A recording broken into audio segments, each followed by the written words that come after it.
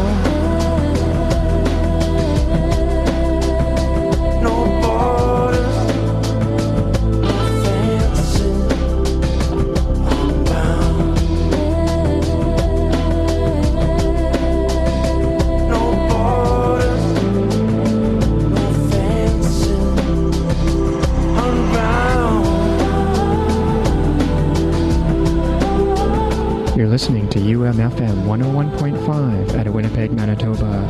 The lines are now open at 269-8636.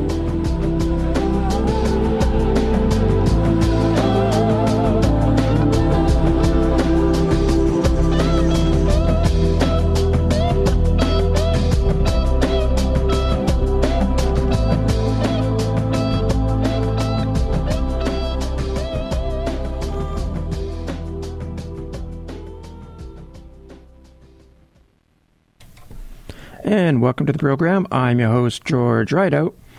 And doing the soundboard, as always, is Lynn. I kind of messed that up. How many times do I do that where I actually mess up my intro? You're listening to Sacred Space here on CJUM 101.5 FM at Winnipeg, Manitoba, Canada. Kind of doing it backwards this morning. I guess it's because it's a backwards day today. Pretty hazy out there this morning. not a whole lot of visibility driving into the station.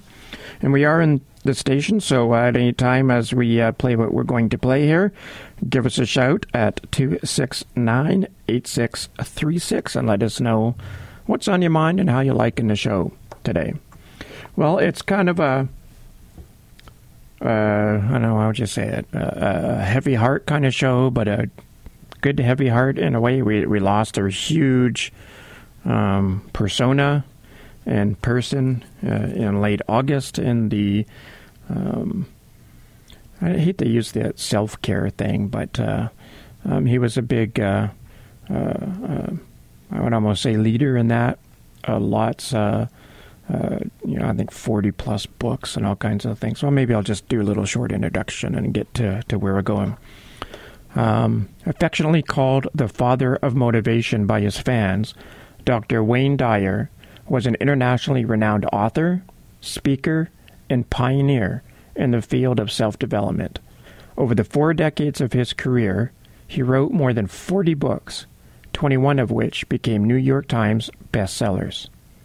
He created numerous audio programs and videos and appeared on thousands of television and radio shows. Here's just a few of his books.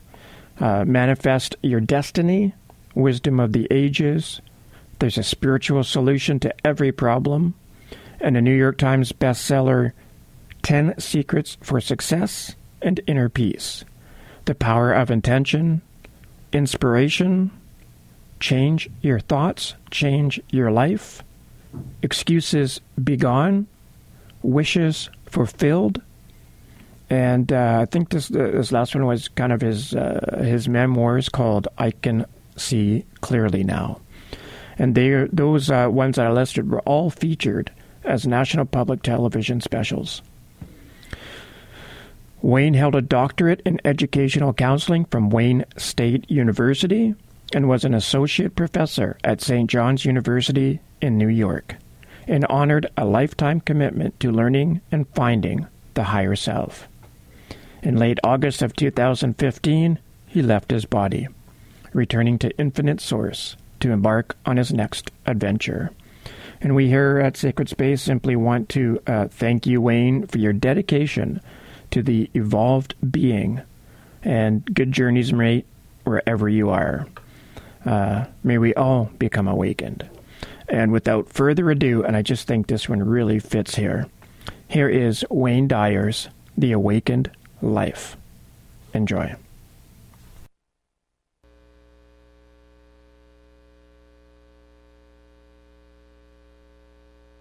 The fact is that most of us in our culture define who we are and how well we're doing, and even our very humanity, on the basis of some very artificial criteria. Those criteria, most of the time, are considered by people in our culture to be the ultimate. And they are things like success. How much success do I have? That is, how much money am I making? How much stuff comes into my life? How many accumulations am I able to get? And there's certainly nothing wrong with that. But as a criteria for your very humanity, it's a very low point. It's a very shallow place to determine whether or not you're living the kind of life that you're capable of living. Another one is performance, which we tend to laud in our culture and to almost worship. I'm number one. You see it all the time, people making a contest out of life, and performance being measured in terms of how far I get and what position I achieve in life, or what awards I have granted to me, or whatever. And the other is achievement. How far have I gone in my profession? How am I looked at by my peers and by other people in terms of my grades and my position on the ladder of success within a given corporation, things like that. These are almost like the ultimate in our culture, in the business world, in the educational world, in the entertainment world, whatever. We're always talking about success, achievement, and performance. What has happened for me, and what has happened for a lot of people, particularly in some of my recent books and tapes and so on, is that after you live this life for a while and you find yourself achieving a lot of things and performing at a very high level, and being labeled a success by all of the external standards, you soon discover that there's an emptiness to that there's more to life than just being able to do that. That emptiness and that shallow feeling, and that it's just sort of almost like a selfish pursuit, gratifying one's ego and proving that we can accumulate as much stuff as we can, and success isn't any longer measured in terms of how we serve others, but in terms of how much I get for myself. And our goals become obsessions, not that we need any more, but that we've fallen into this trap of believing that we have to accumulate more, we have to get more, we have to perform at a higher level. If we win the championship, that's great, but how about doing it 2 times in a row? Nobody's ever done that before. And if we do it twice in a row, well, now we've got to do it 3 times in a row. And now we have to do it by shutting out our opponents completely. They can never get a point. And we are constantly looking outside of ourselves for these kinds of almost artificial ways of defining ourselves as human beings. And when you get trapped into that, you find that there's a lack of a sense of fulfillment. And what I want to talk about and make happen in this program is to have people ask the question, what would it be like to live your life as a work of art? A work of art that's in progress. That is, your life becomes a masterpiece that is unfolding in every moment of your life. Instead of looking at it in terms of how much can I get or how far can I go, begin to see that, all right, yes, I am capable of lots and lots of wonderful things, and I have accumulated a lot of things, and I've achieved at a very high level, and I'm performing very well. But I want to take a different perspective on what my life is. And I want to begin to see my life as this fabulous work of art, that I can shape it and shade it and mold it into whatever it is that I think would be the absolute ideal for my contribution while I'm here on this planet, for the actual unfolding of my humanity. And if you were to ask anybody, what is it that you would really like to have said about yourself, whose life would you look at and say, this is what I would like to have been said about me?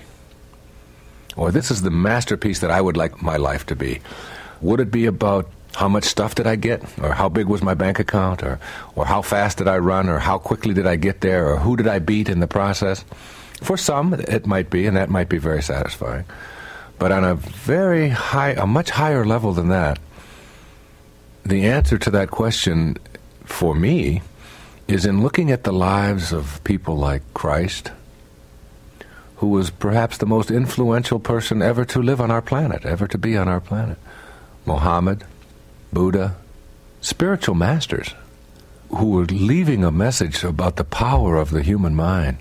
More recently in our times, people like Gandhi, who was able to turn around the whole fate of a nation that had been subservient to an empire, the British Empire, all through a nonviolence and all through an approach to loving people and not making conflict something that has to be debilitating or destructive, and to literally put them on a course of running their own lives, all through simplicity and all through a sense of beauty and appreciation. Or Mother Teresa, who labors in the streets of Calcutta, just serving and just giving, and knows what she is for, and knows that she's not against anything. You see, the irony, there's a real irony in all of this, and I'm not here to put down, in any sense of the word, success and performance and achievement. I'm a person who has a lot of all of those things in my life. But I've found that those are the kinds of things that begin to matter less and less, and they show up more and more in your life when you find yourself getting more tuned into something much beyond all of that. It's like a knowingness. It's like creating a sense of what I'm here for, how I'm going to live this life that I have, and doing it in the service of others, maintaining a sense of spirituality about yourself, maintaining a sense of compassion and caring and love and decency for everyone that you meet, treating conflict and difficulties that come your way not as something for which you have to win or to master, but in fact as opportunities for you to see how you can transcend these things and not to have to use hatred and anger and bitterness and beating somebody else down in order to get to this higher place. It's very much a place of peace, and it doesn't mean like abdicating your role in life. It doesn't mean that you can no longer be an architect or that you can't be a salesman or whatever it is that you choose to do for a living. It's much beyond that. It's the way that you are, not what you're getting out of the way that you are. It's that wonderful work of art that your life becomes, that you begin to see that I can make my life unfold exactly the way the universe unfolds, with a real sense of perfection and harmony and peace for myself. And the more I do that, the paradox is that all of the things that I chased after so hard and so diligently show up in your life just the right amounts. It's an attitude of knowing, of surrendering, not to anyone, but surrendering from the things that most of us are pursuing all of our lives, where we get on that stress-filled, fast pace. I have to achieve, I have to perform, I have to succeed, I have to become number one, I have to beat everybody else in order to prove myself. You begin to develop an inner sense of harmony, that those kinds of things are very low-level determiners of what kind of a human being you're going to be.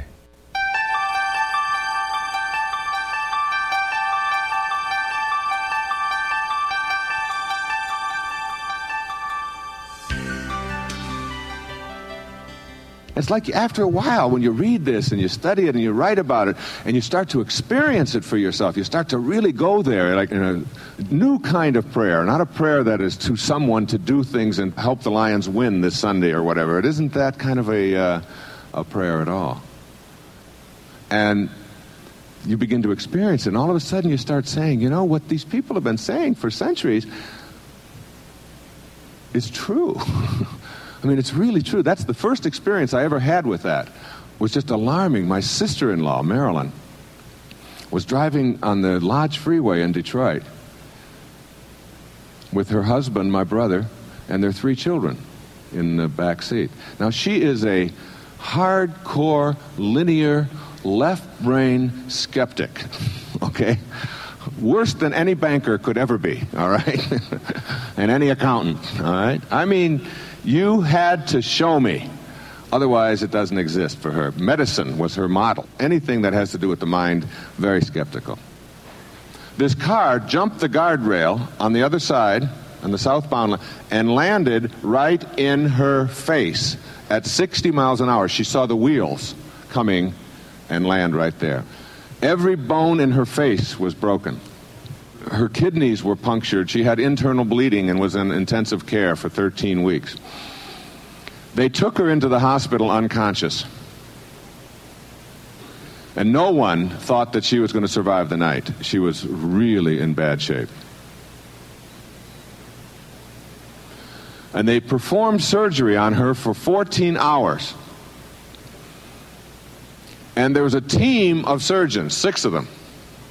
And they were talking during the surgery. As you can imagine, for 14 hours you would be talking. My sister-in-law reported to me in 1971, when I was 31 years old, and just sort of starting on this path, that she watched the entire surgery. She said, Wayne, you're the only person, you're the only weird one in the family. All right? And you're weird enough to believe this, you know. And it's true, I am, because when I even worked with the mental patients and doing my postdoctoral stuff, they all got together on my birthday, and these were the real these were people who thought they were Napoleon and were really convinced, you know, and they all got together and they gave me a briefcase for my birthday. And I said, you know, you really shouldn't have done this. And they said, oh, we like you better than all the other doctors. I said, really, why? And one woman said, well, she said, you're more like one of us, you know. So, so anyway, Marilyn said to me, Wayne, she said, what happened is that I left my body. And she said, I went up to the corner of the room. I was surrounded by this light, and I was in the presence of God. It was like a consciousness. It was like, I can't describe it because it doesn't have boundaries. It didn't have form, but it was a magnificent light. And I was there, and there was this tunnel. And I could have gone through this tunnel, and I had the choice, and it was so peaceful, and it felt so good. It was the most blissful I've ever been in my life. And she said, and I watched the surgeons performing on me, and I watched them working on my body, knowing that that wasn't me. when she came out of it after 14 hours of surgery, there were two of the surgeons, they were voting on whether they should continue this or not, or whether they should just pull the plug. She had very little heartbeat at all, and she was so badly punctured internally, and her bleeding was so bad, and there was infection and so on, that they just didn't think and if she did survive, they thought it was. So two of them were saying, let's just give up on this, and go on to other people. The four doctors prevailed, who said that we really believe that we can save this person. And Marilyn then she had three little children. My two nephews and one niece were in the backseat. They were just little children at the time, 2, 4, and 5. And Marilyn decided that she could re-enter, even though it was painful and didn't want to do it. It's like given the choice. And she went back. And when she came out of it, she told the surgeons which ones had said, let's give up on it, and which ones had said, let's stay with it. And she had gave them word for word what they had said in this event. And she said, it was at that time that I became really, truly aware. And she said, since then, she has gotten to meet some of what they call NDEers, near-death experiences. And that everybody who has this near-death experience, Raymond Moody writes about it, has the same thing to report. And that is that when they come back, and they do it reluctantly, they have what we call the big picture. And since then, you wouldn't believe my sister-in-law. She is the calmest, most loving, easiest going. You can't get to her. You can't get to her. She has an inner candle flame that never flickers, though the worst goes before her. And the worst is my brother. And he goes before her all the time. And he's very linear. He's an insurance judge. He's a wonderful, loving, beautiful person. All of his stuff is motivated out of caring and concern. He wants to do so damn much that it becomes like, all right, enough. I got the map. All right, yeah, but do you know which turn to make? Yeah, I know. And it's a half an hour of that kind of. And she just sits there and just reads. And when there's a family squabble and people get themselves all upset, she just picks up a book and just excuses herself. And she goes over into the corner, and the kids say, when someone will be around, their friends, they say, what's with your mom? And they all say, oh, she's got the big picture. It's like having the big picture. And these people, all of them report when they come back from that, they have this like near-death experience. It's like tension and stress and anxiety and fear and all of that stuff that occupies so much of our lives is just gone. It's just not a part of the consciousness any longer.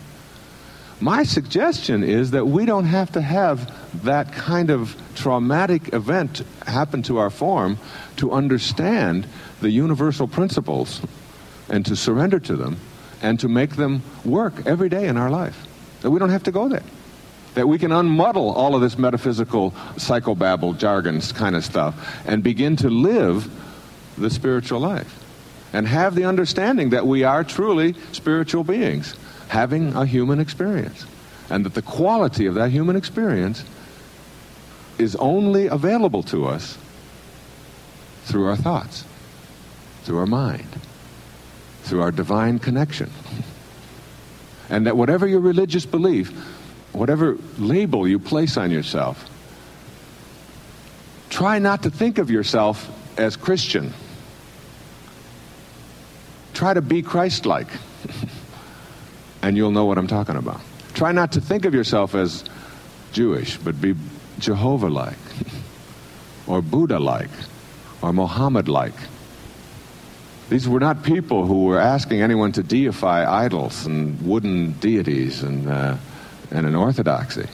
But instead we're talking about kindness and love and forgiveness and gentleness and spirit, and that we're all connected, and you begin to live that way.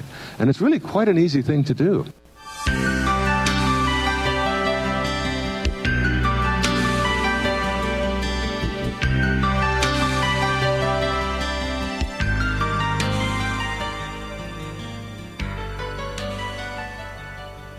It just depends on where you are in your path.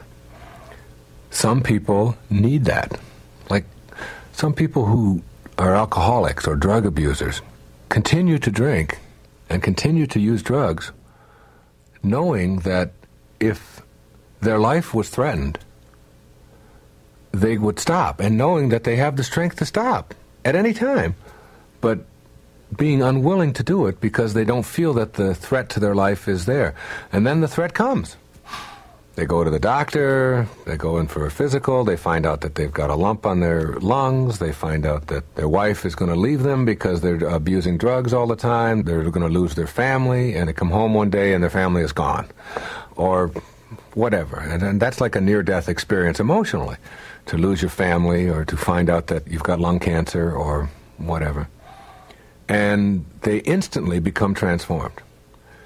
Now, what does it take to get people to get the big picture? Or what does it take to get people to change? The answer to that is different for everybody. I can't pretend to say that I have an answer. There are some people who need, for example, to change, they need a support group, and they need a therapist, and they need to go to a rehabilitation center, and they need to read 400 books, and they need to listen to these kinds of tapes. And they need to reinforce it over and over and over again in their lives in order to change. And that's the way some people are wired together. And that's all fine. And if that's how your internal circuitry works, then by all means, go with it. I, on the other hand, am not that kind of a person. I make decisions instantaneously about what my life is going to be or not going to be. When I was a young boy, I tasted coffee. I had a cup of coffee that was given to me. I was about 14 or 15 years old. I tasted it. It was bitter. It tasted funny. It tasted like chemicals that I didn't want to. And I said to my mother and my brothers, I will never drink coffee in my life. Now I'm 49 years old now, okay? That was many, many years ago. It was 35 years ago. And I tasted it, knew it, and made that declaration, and I have never had a cup of coffee since then. I look at the coffee, people offer it to me and everything, and I just know that I don't want that bitter taste in my mouth, and I don't want that caffeine, and I know that, all right? So that's how I am able to make change. But that doesn't mean that that's the right way and that's the best way. And I can sit here with great confidence and say that I won't be drinking coffee, and I'll never have a cigarette. I can say that for certain, having quit 25 years ago. And I can say for certain about a lot of things in my life, that I won't be overweight, that I will stay in shape, and all of those kinds of things.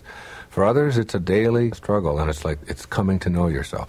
So the path to the big picture is different for everyone. But the understanding has to be that the big picture is there, and its availability is there. And if you need to have a near-death experience, like Marilyn did, in order to get that big picture and be able to relax in the face of conflict, be able to not allow yourself to get stressed out over small things, being able to enjoy your present moments and find fulfillment and joy in them, then have that near-death experience, but have it in your mind only. Okay? So create that experience for yourself. One of the ways to do that is through meditation. Another way to do that is just by visualizing or just imaging it for yourself. Participate in your own funeral, in your mind, if you have to. See yourself dying of a horrible disease and suffering. Go through it. Experience it. Die while you're alive. Experience that whole thing. And as you experience that, see for yourself that this doesn't have to be brought into form. That I can act it out in my mind like a dream, live through it, get the experience of it, and then decide, well, I don't have to bring this into my form any longer. And make then a decision not to do it. So whatever it takes for you, all I'm saying is that you don't have to go through it in the world of form. In your physical world, you can transform, go beyond your form. You can be metaphysical, go beyond the physical, experience it in your mind where there are no limits. There's no limits to your imagination. There's no limits to your thoughts. But literally be there. And then when you come out of it, realize that, okay, that's enough. I've done that now. Let me practice the big picture. Let me see it isn't anything that I have to really create in my life any more than that. And once you're able to do that, once you can create that for yourself, then you get all the benefits of the big picture. By the big picture, I mean you know in your heart and in your soul that there's more to life than just what my body is going through. and you know that there's nothing worth getting yourself all bogged down about and getting all depressed about and all worked up about. You know it all. You see all of that. And everything that I'm doing to create that, like Marilyn, I'm always amazed at Marilyn, how she's able to just let all of that stuff just float by her. When the kids have this particular part, when my brother gets on her about that, or when things aren't going, it's how she just sort of calmly, and ever since that accident, has calmly just gone off in a corner and just sort of let it all work itself out. It's part of the surrendering process.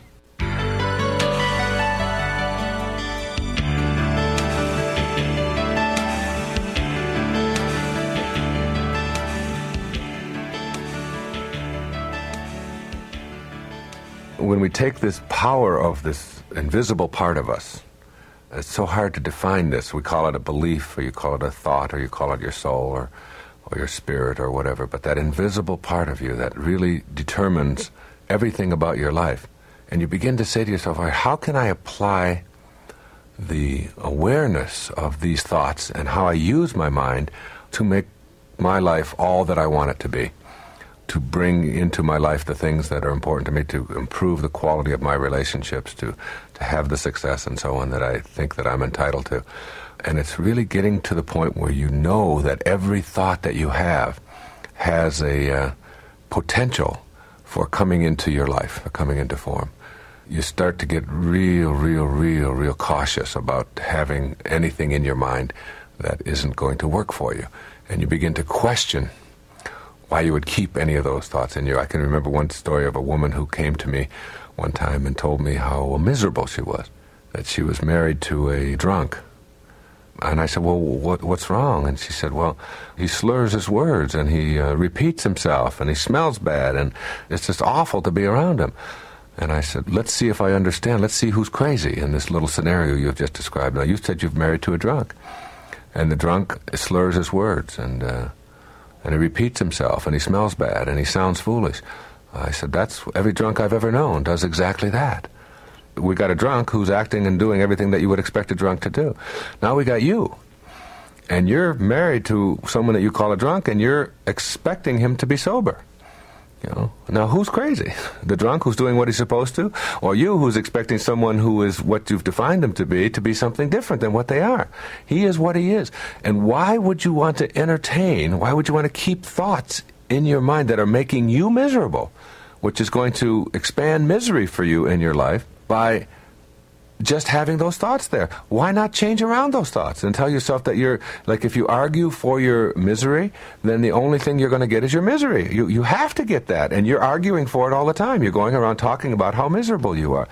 So you want to get real careful about that. And I suggest to every one of you that whatever it is you find yourself incapable of doing, or whatever you found that has been a great obstacle, or whatever it is that's in a relationship that isn't working, that you just can't seem to transcend, or whatever's going on with a particular employee or a way that you're approaching anything in your business, that if you examine, just for a moment, if you examine what belief is it that supports this behavior, because the ancestor to every action is a belief, is a thought, and then work at re-examining that. I mean, I've done that so many times in my own life, and things that don't seem like they're that important to other people. Like, my wife doesn't understand why certain things about my tennis game that I play every day that I've really challenged. I mean, I grew up with the belief that I couldn't hit a backhand. And it was for 10 years I told myself that I don't have a backhand, I can't hit a backhand. And then I began to change that belief around. And it wasn't that I just, practice. I began to visualize myself doing all the things that it takes to make a backhand work for myself. I began to do that with a serve. I began to do that with a drop shot. Instead of telling myself, I can't hit a drop shot, and then acting out on that, and a whole match will go by, and a whole year will go by, and I'll never hit a drop shot, or I'll never hit a lob, or I'll never try a spin serve, or whatever.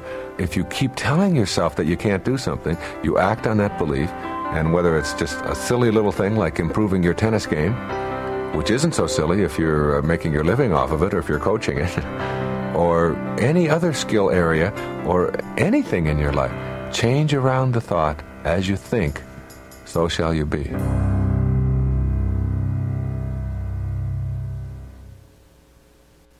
Years ago, my wife and I were going through some personal difficulties. We were making a decision about whether or not we were going to stay together, very frankly. Everybody in a relationship, I believe, has these moments and times when there's a struggle and you've been together for a while and you're not certain whether this is the right path and you're thinking about these things and so on. And nevertheless, it was a very difficult time emotionally for both of us. And I can remember years and years ago, as we were going through this, what it did for me to be in that state. I became much more loving. I became much more concerned with other people. I became less concerned with the pettiness of so many things that you find yourself worked up about, because I had a different focus in my life. And I can remember thinking, as we resolved it and got back closer together, and today are very close and very loving together, looking back on that time as like something that I had to go through at that time. And that what it did is it helped me to see how absurd it is for us to be focused on the minutia of life. Whether or not the walls are clean, or whether or not the toys are put away, or whether or not your food is prepared on time, or whether somebody is late with something, or whether the phone doesn't ring or does ring or whatever. Like, all of those things are so minute in contrast to what you're really struggling with. And then what it also helped me to do in terms of getting this big picture was to look at some of the things that other people were going through, some of the problems and difficulties that they were having. Very often when something goes wrong in somebody else's life that we're close to, one of our parents gets ill, there's an accident of some kind. When Marilyn had that accident, I can remember how it affected me. And it gives you pause to remind yourself that you have a lot to be thankful for, and that you have a very powerful mind here that can make anything happen that you want to happen, as long as you keep yourself centered or keep yourself focused. I was able to shift from all of those petty little things. I can remember I was doing a show out in Seattle at that time that I was going through that tough period. And somebody asked me a question that 6 months before I would have answered sort of flippantly, sort of smart-alecky. It wouldn't have given it the attention that it deserved. I would have thought of it as perhaps too trivial. And I can remember looking into the woman's eyes who asked me the show. I was on a TV show out there in Seattle, and thinking, because I was struggling at that time, I became much more compassionate towards this person, much more tuned into the pain that they were feeling, even though it seemed trivial in comparison to what I was. And it allowed me to get to be more loving. And then I look back on that now and I think, well, that's what I had to learn. That's what it was for, that there's a purpose in everything. And that perhaps one of the things that I had to learn 8 or 10 years ago was how to be more compassionate. And perhaps the only way I was going to learn how to be more compassionate was to have to go through some of this stuff myself. So, like, you can do that. You can do that now in your own life. Know that there's a lesson in this for you. Know that there are no accidents in this perfect universe. And know that the deep troubles that you may be experiencing or may be hard for you have something in them for you. And that there's a secondary purpose to them. And if it does help you to slow down, and if it does help you to get a bigger picture, and it does help you to be more compassionate and more loving towards other people, then what you do is you begin to bless those things that are in your own life as offering you an opportunity to transcend them. And once you've transcended them, then you don't have to go back to that again. And for sure, my wife and I do not have to go back to ever doubting whether we want to make it and whether we want our family to stay intact and whether we want to stay loving and so on. We don't ever have to question that again. We've been there, and we both learned how to look within. And when you do look within, to be grateful for what this person is offering you. So that every time I think about my wife behaving in a way that I don't like, or vice versa, we've learned how to zip it, how to just not make ourselves miserable by saying things and by doing things that will just create more difficulties. Because we've been on the edge. We've been to that edge, and we've looked over the edge and seen what it's like to maybe have to raise a family as single parents or whatever, and to be without each other. And now we're a tremendous source of strength to each other, instead of looking for the things that we don't like. So the way to the big picture often is through seeing the problems in your own life from a different perspective, and seeing how difficult other people have it. When you're wondering about how troubled you are, look at the Alzheimer's patient whose mind is slowly slipping away from them, and they even are aware that it's happening and they don't know what to do about it. I mean, coming up here on the airplane yesterday, there was a story in the paper of a man and his wife who just got so desperate that they had to call the police. They have 4 little children under the age of 6, just like I do. And they had to call the police because they didn't want to raise them homeless. They didn't want their children because they were being evicted from the final hotel because they had raised their rent from $160 a week to $210, and they just simply didn't have it.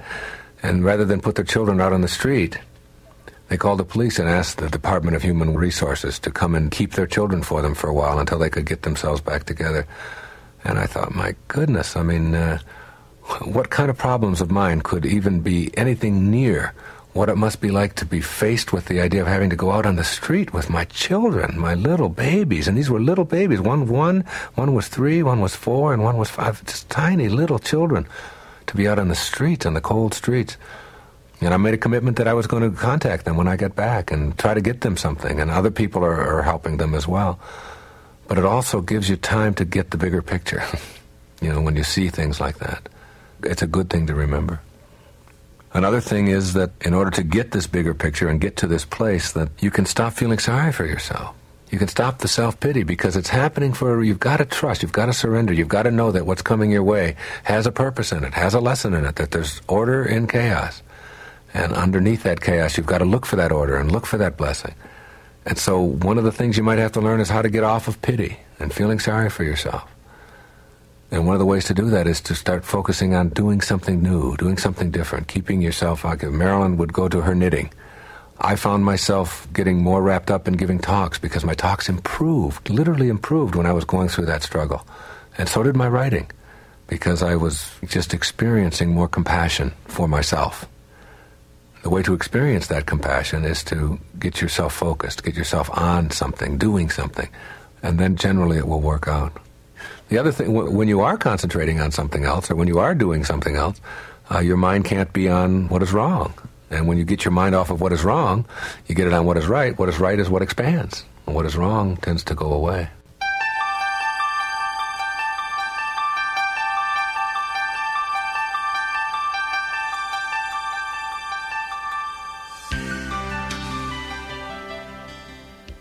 One of the most alarming insights I had was 5 years ago when my grandmother died. I was with her. She was 95 years old.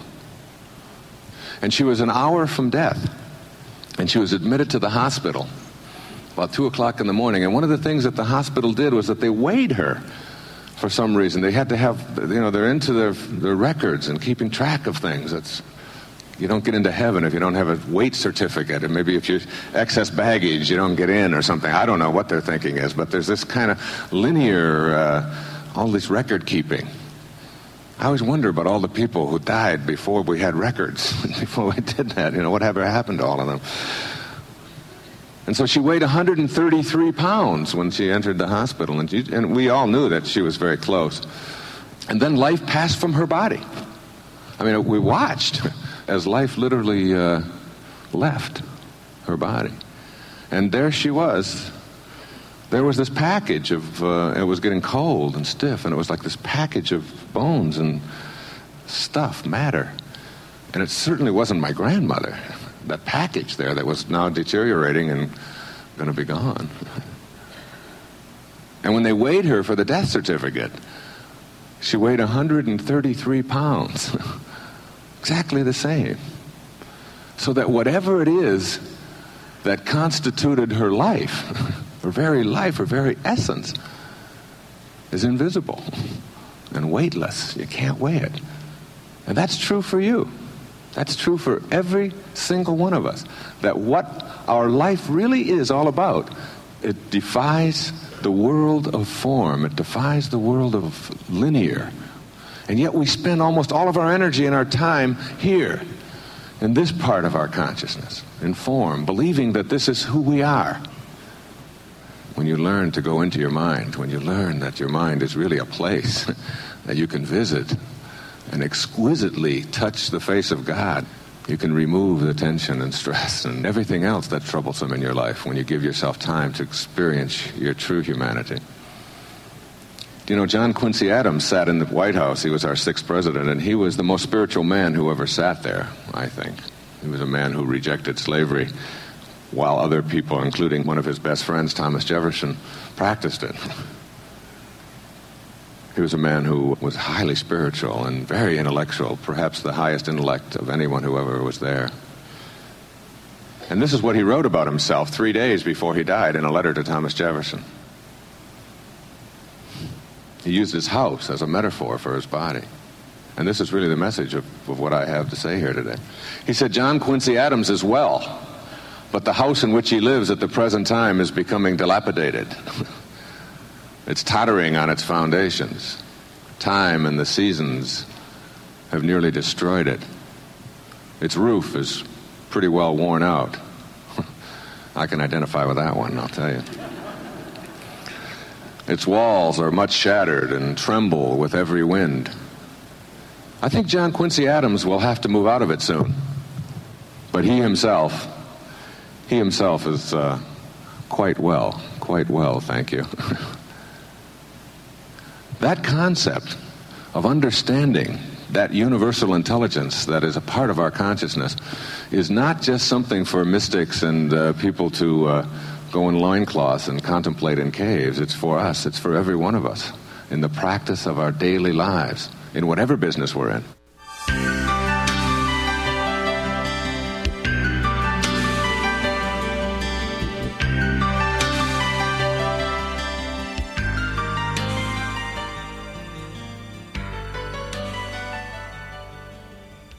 I had a hair on the pillow the other morning. I held it up to my wife. I said, honey, what held it in yesterday? Something did. It's invisible. In our culture, particularly in the West, we have a tendency to believe that this is who we are. And we decorate our form, and we perfume it, and we insure it, and we build a house around it, and we mortgage that, and we watch it, and we look in the mirror, and we say, oh my God, look at what's happening to it, and there's another wrinkle that wasn't there before, and how did that get there? And it's completely out of your control. It's all handled for you. There's such a beautiful lesson to learn, such a beautiful spiritual lesson to learn. If you look at a vase and watch a sculptor make a vase, the sculptor shapes his clay and finishes it up. And what is it that makes it a vase? You think it's the material? You think it's the pottery? You think it's the clay? No. It's the empty, silent space inside that the clay surrounds that allows it to be a vase. Otherwise, it's just some pottery. What makes this a room? What makes your house a house? Think about it. It's not the walls. It's not the material that has been put all around us that you live in. It's the space, the empty, silent space inside that makes a house a house. It's the space between the bars that holds the tiger, as they say in Zen. And it's the silence between the notes that makes the music. It's not the note. That's the note. What makes the music is the silence between the notes. And so it is with you. Robert Frost put it this way, more beautifully than I could ever say it. We all sit around in a circle and suppose, while the secret sits in the center and knows. And knows. You must come in contact with that empty, silent space that is within, not the form that encapsulates it. So difficult for us in a world of bottom line, left-brained, analytical, get to the point, mentality that we find ourselves in. But all you have to do is look around. Look and understand that whatever the intelligence is that is in back of or suffusing all form in the universe, that allows it to be that empty, silent space that some call God, some call spirit, some call soul, some call Muhammad, some call Buddha, the label doesn't matter. And I am not up here on this stage to proselytize for any particular religious point of view at all. It is not my purpose. It has nothing to do with what I'm here. It is to get you to understand the power of that invisible, silent, empty space that we all know as thought.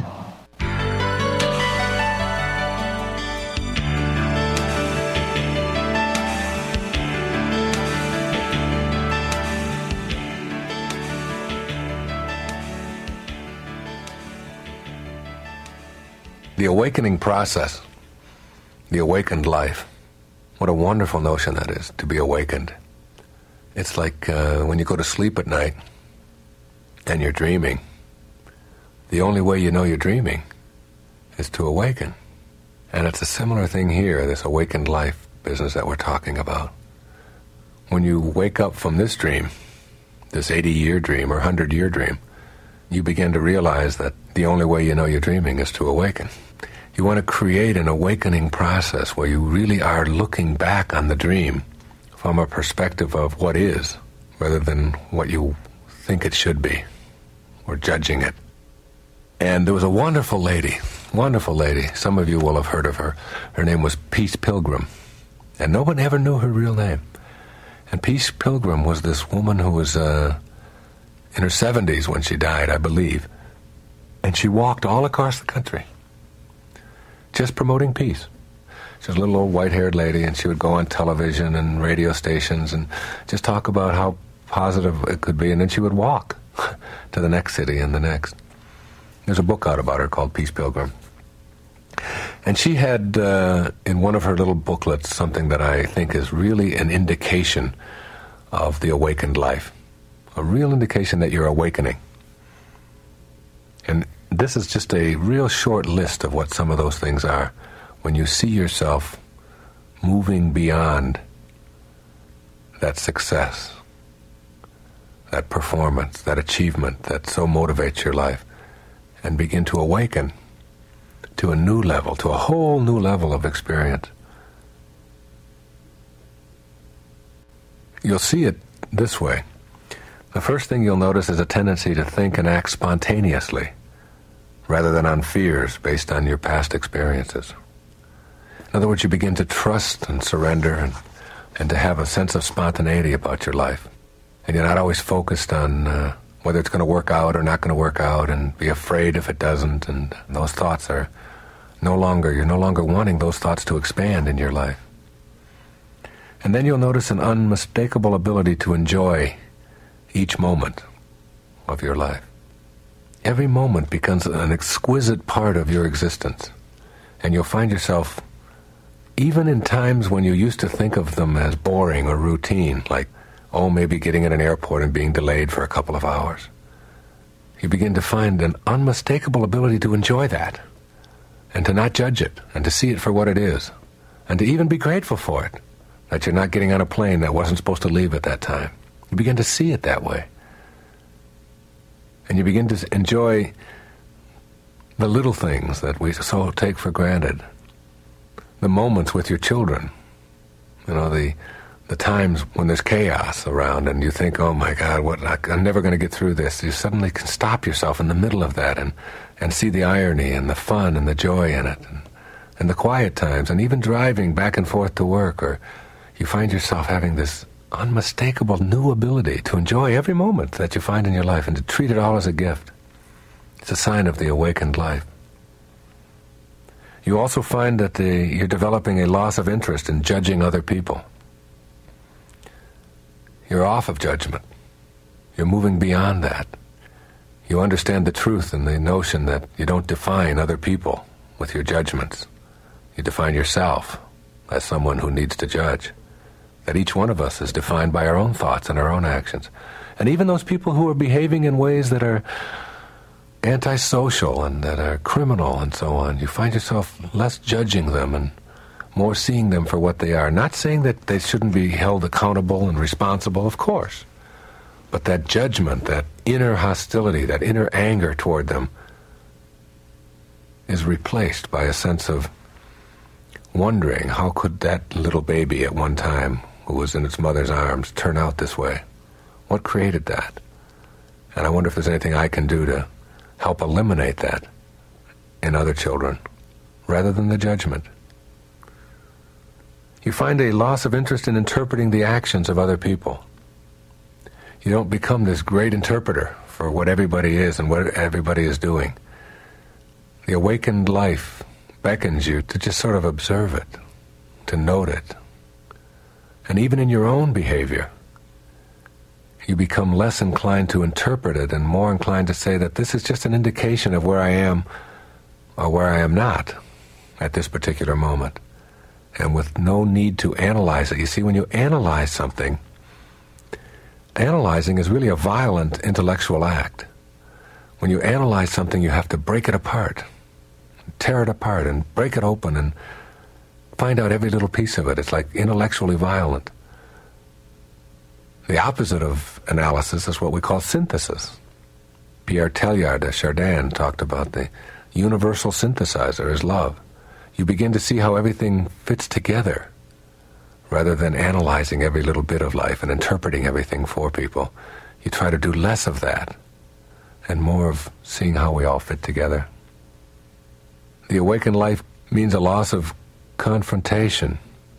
You're no longer interested in it. It just isn't important to you. It's like having to prove yourself and make a contest out of everything. It's just no longer there for you.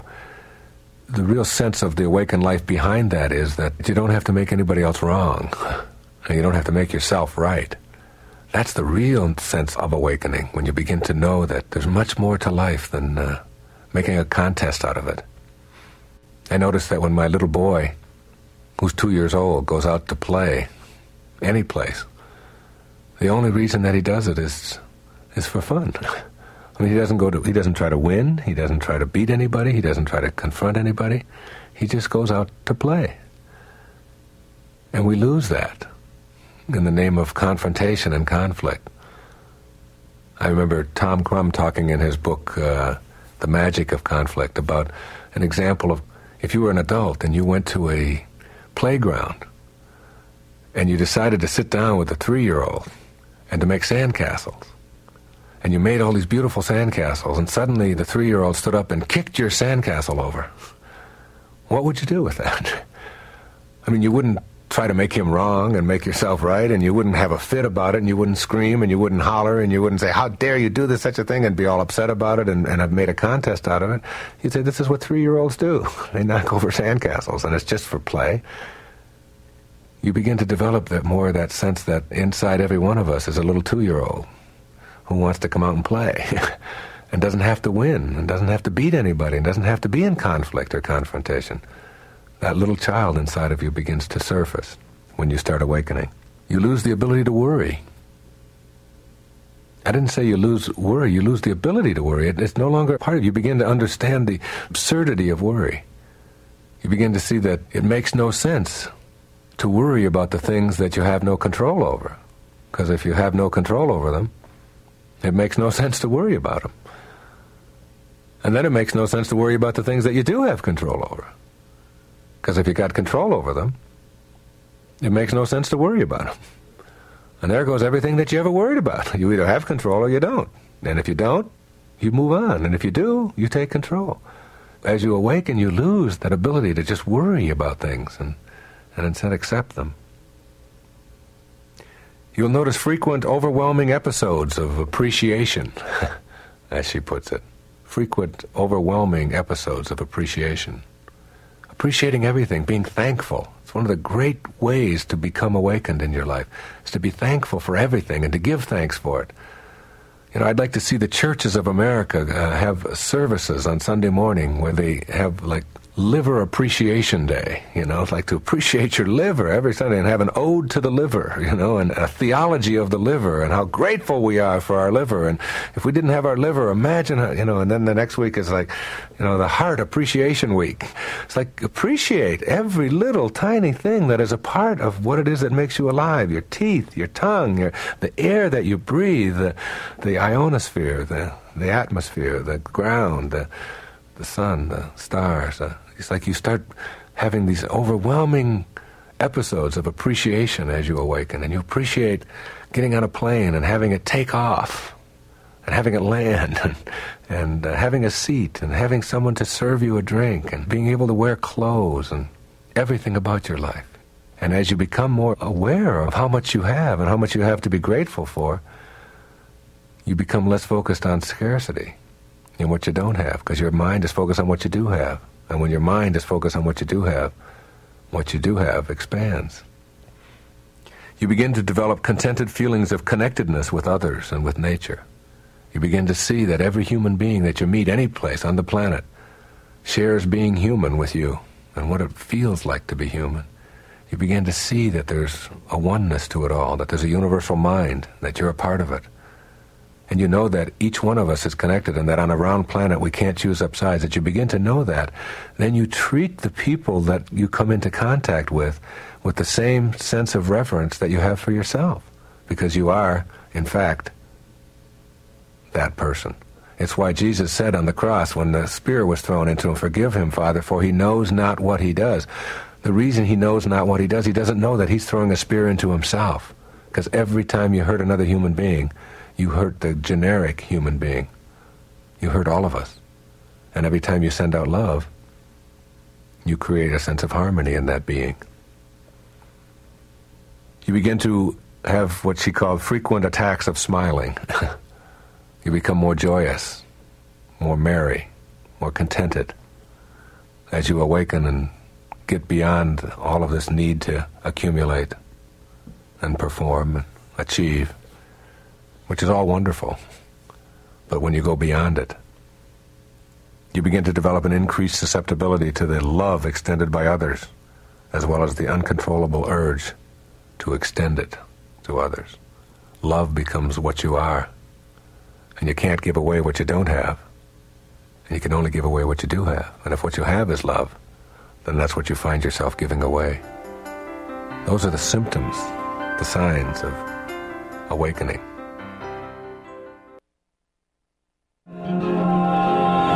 The modern miracles of sound motion pictures and radio open up vast sources of entertainment and instruction. To benefit from these, we need our ears, which interpret for us the multitude of sound waves they receive.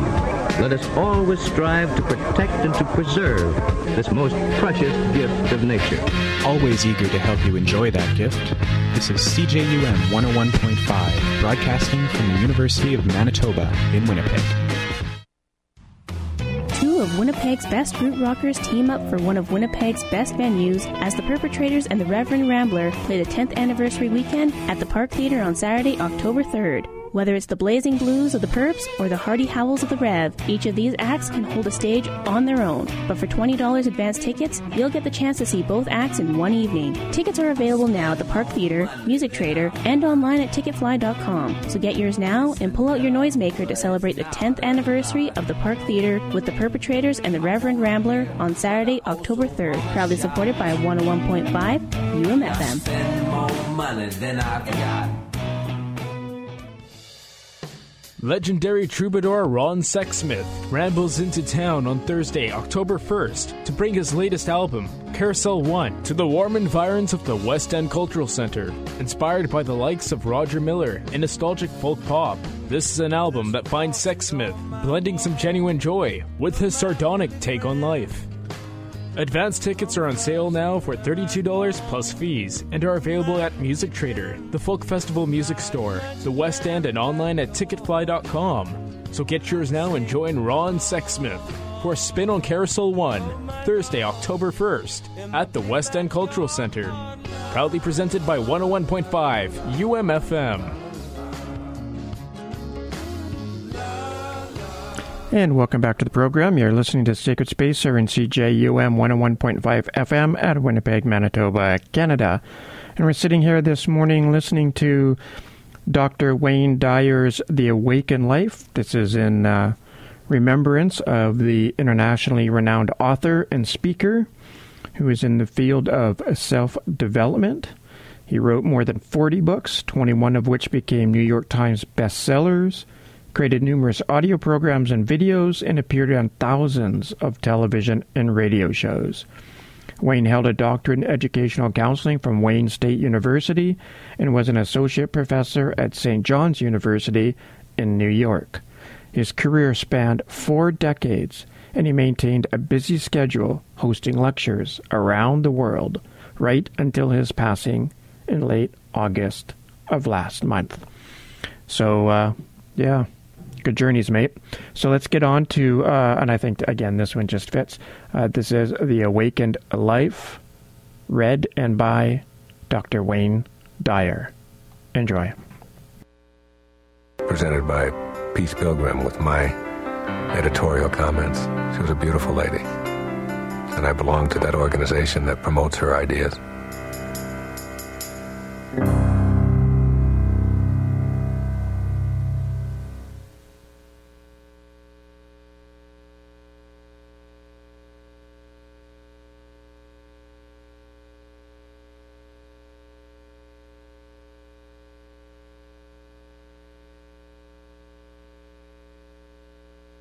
The fact is that most of us in our culture define who we are and how well we're doing, and even our very humanity, on the basis of some very artificial criteria. Those criteria, most of the time, are considered by people in our culture to be the ultimate. And they are things like success. How much success do I have? That is, how much money am I making? How much stuff comes into my life? How many accumulations am I able to get? And there's certainly nothing wrong with that. But as a criteria for your very humanity, it's a very low point. It's a very shallow place to determine whether or not you're living the kind of life that you're capable of living. Another one is performance, which we tend to laud in our culture and to almost worship. I'm number one. You see it all the time, people making a contest out of life, and performance being measured in terms of how far I get and what position I achieve in life, or what awards I have granted to me, or whatever. And the other is achievement. How far have I gone in my profession? How am I looked at by my peers and by other people in terms of my grades and my position on the ladder of success within a given corporation, things like that. These are almost like the ultimate in our culture, in the business world, in the educational world, in the entertainment world, whatever. We're always talking about success, achievement, and performance. What has happened for me, and what has happened for a lot of people, particularly in some of my recent books and tapes and so on, is that after you live this life for a while and you find yourself achieving a lot of things and performing at a very high level and being labeled a success by all of the external standards, you soon discover that there's an emptiness to that there's more to life than just being able to do that. That emptiness and that shallow feeling, and that it's just sort of almost like a selfish pursuit, gratifying one's ego and proving that we can accumulate as much stuff as we can, and success isn't any longer measured in terms of how we serve others, but in terms of how much I get for myself. And our goals become obsessions, not that we need anymore, but that we've fallen into this trap of believing that we have to accumulate more, we have to get more, we have to perform at a higher level. If we win the championship, that's great, but how about doing it 2 times in a row? Nobody's ever done that before. And if we do it twice in a row, well, now we've got to do it 3 times in a row. And now we have to do it by shutting out our opponents completely. They can never get a point. And we are constantly looking outside of ourselves for these kinds of almost artificial ways of defining ourselves as human beings. And when you get trapped into that, you find that there's a lack of a sense of fulfillment. And what I want to talk about and make happen in this program is to have people ask the question, what would it be like to live your life as a work of art? a work of art that's in progress. That is, your life becomes a masterpiece that is unfolding in every moment of your life. Instead of looking at it in terms of how much can I get or how far can I go, begin to see that, all right, yes, I am capable of lots and lots of wonderful things, and I have accumulated a lot of things, and I've achieved at a very high level, and I'm performing very well. But I want to take a different perspective on what my life is. And I want to begin to see my life as this fabulous work of art, that I can shape it and shade it and mold it into whatever it is that I think would be the absolute ideal for my contribution while I'm here on this planet, for the actual unfolding of my humanity. And if you were to ask anybody, what is it that you would really like to have said about yourself, whose life would you look at and say, this is what I would like to have been said about me? Or this is the masterpiece that I would like my life to be. Would it be about how much stuff did I get? Or how big was my bank account? Or how fast did I run? Or how quickly did I get there? Or who did I beat in the process? For some, it might be, and that might be very satisfying. But on a much higher level than that, the answer to that question, for me, is in looking at the lives of people like Christ, who was perhaps the most influential person ever to live on our planet, ever to be on our planet. Muhammad, Buddha, spiritual masters who were leaving a message about the power of the human mind. More recently in our times, people like Gandhi, who was able to turn around the whole fate of a nation that had been subservient to an empire, the British Empire, all through a nonviolence and all through an approach to loving people and not making conflict something that has to be debilitating or destructive, and to literally put them on a course of running their own lives, all through simplicity and all through a sense of beauty and appreciation. Or Mother Teresa, who labors in the streets of Calcutta, just serving and just giving, and knows what she is for, and knows that she's not against anything. You see, the irony, there's a real irony in all of this, and I'm not here to put down, in any sense of the word, success and performance and achievement. I'm a person who has a lot of all of those things in my life. But I've found that those are the kinds of things that begin to matter less and less, and they show up more and more in your life when you find yourself getting more tuned into something much beyond all of that. It's like a knowingness. It's like creating a sense of what I'm here for, how I'm going to live this life that I have, and doing it in the service of others, maintaining a sense of spirituality about yourself, maintaining a sense of compassion and caring and love and decency for everyone that you meet, treating conflict and difficulties that come your way not as something for which you have to win or to master, but in fact as opportunities for you to see how you can transcend these things and not to have to use hatred and anger and bitterness and beating somebody else down in order to get to this higher place.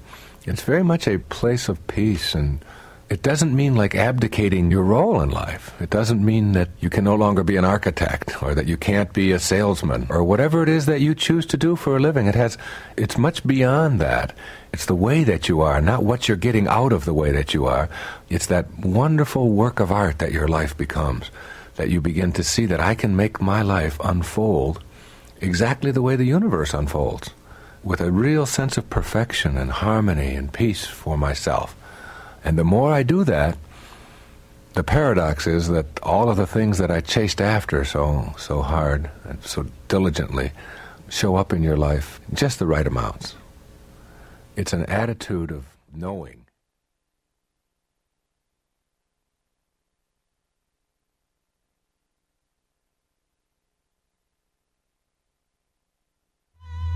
We are witnessing an awakening that is being influenced by spirit and nature. Nature's been waiting for this moment for us to come together and become unified in our unique and distinctive ways as one human family. When we put ourselves in order, the universe and the earth will naturally set things in balance. The indigenous drums of the world are sounding together.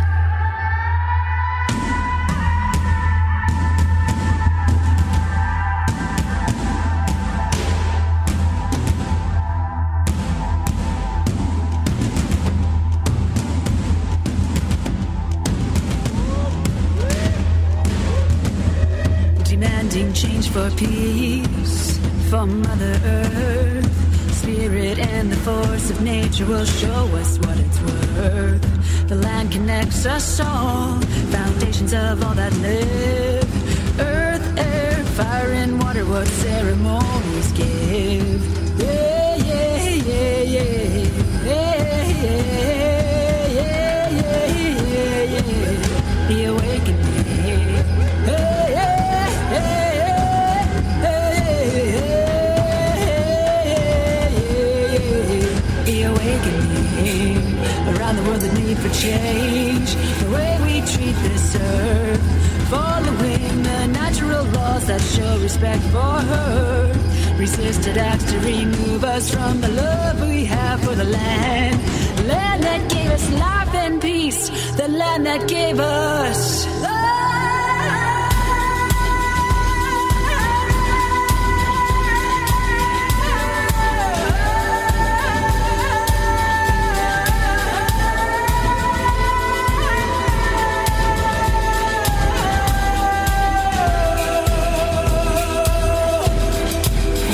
Treaties were signed, our people brought them gifts. Shake the pipe, drum the rattle, things that our elders gave. We're signed to share this land, a pact was once agreed. Forgive mistakes that were made for the land on which we breathe. And we say, yeah, yeah, yeah, yeah, yeah, yeah, yeah, yeah, yeah, yeah, the awakening. Yeah, yeah.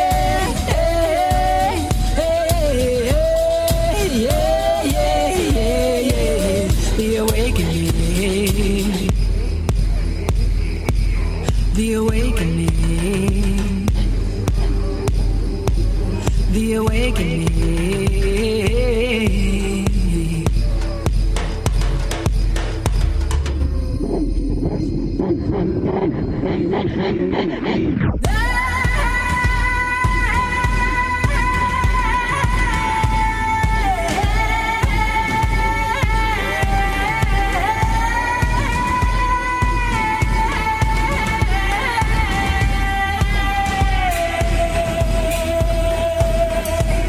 Elders have aligned, kindness is maintained.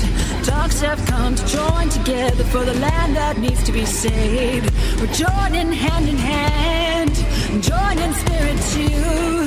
Raise your voices and your heart and let the spirit through. Yeah, yeah, yeah, yeah, yeah, yeah, yeah, yeah, yeah, yeah, yeah.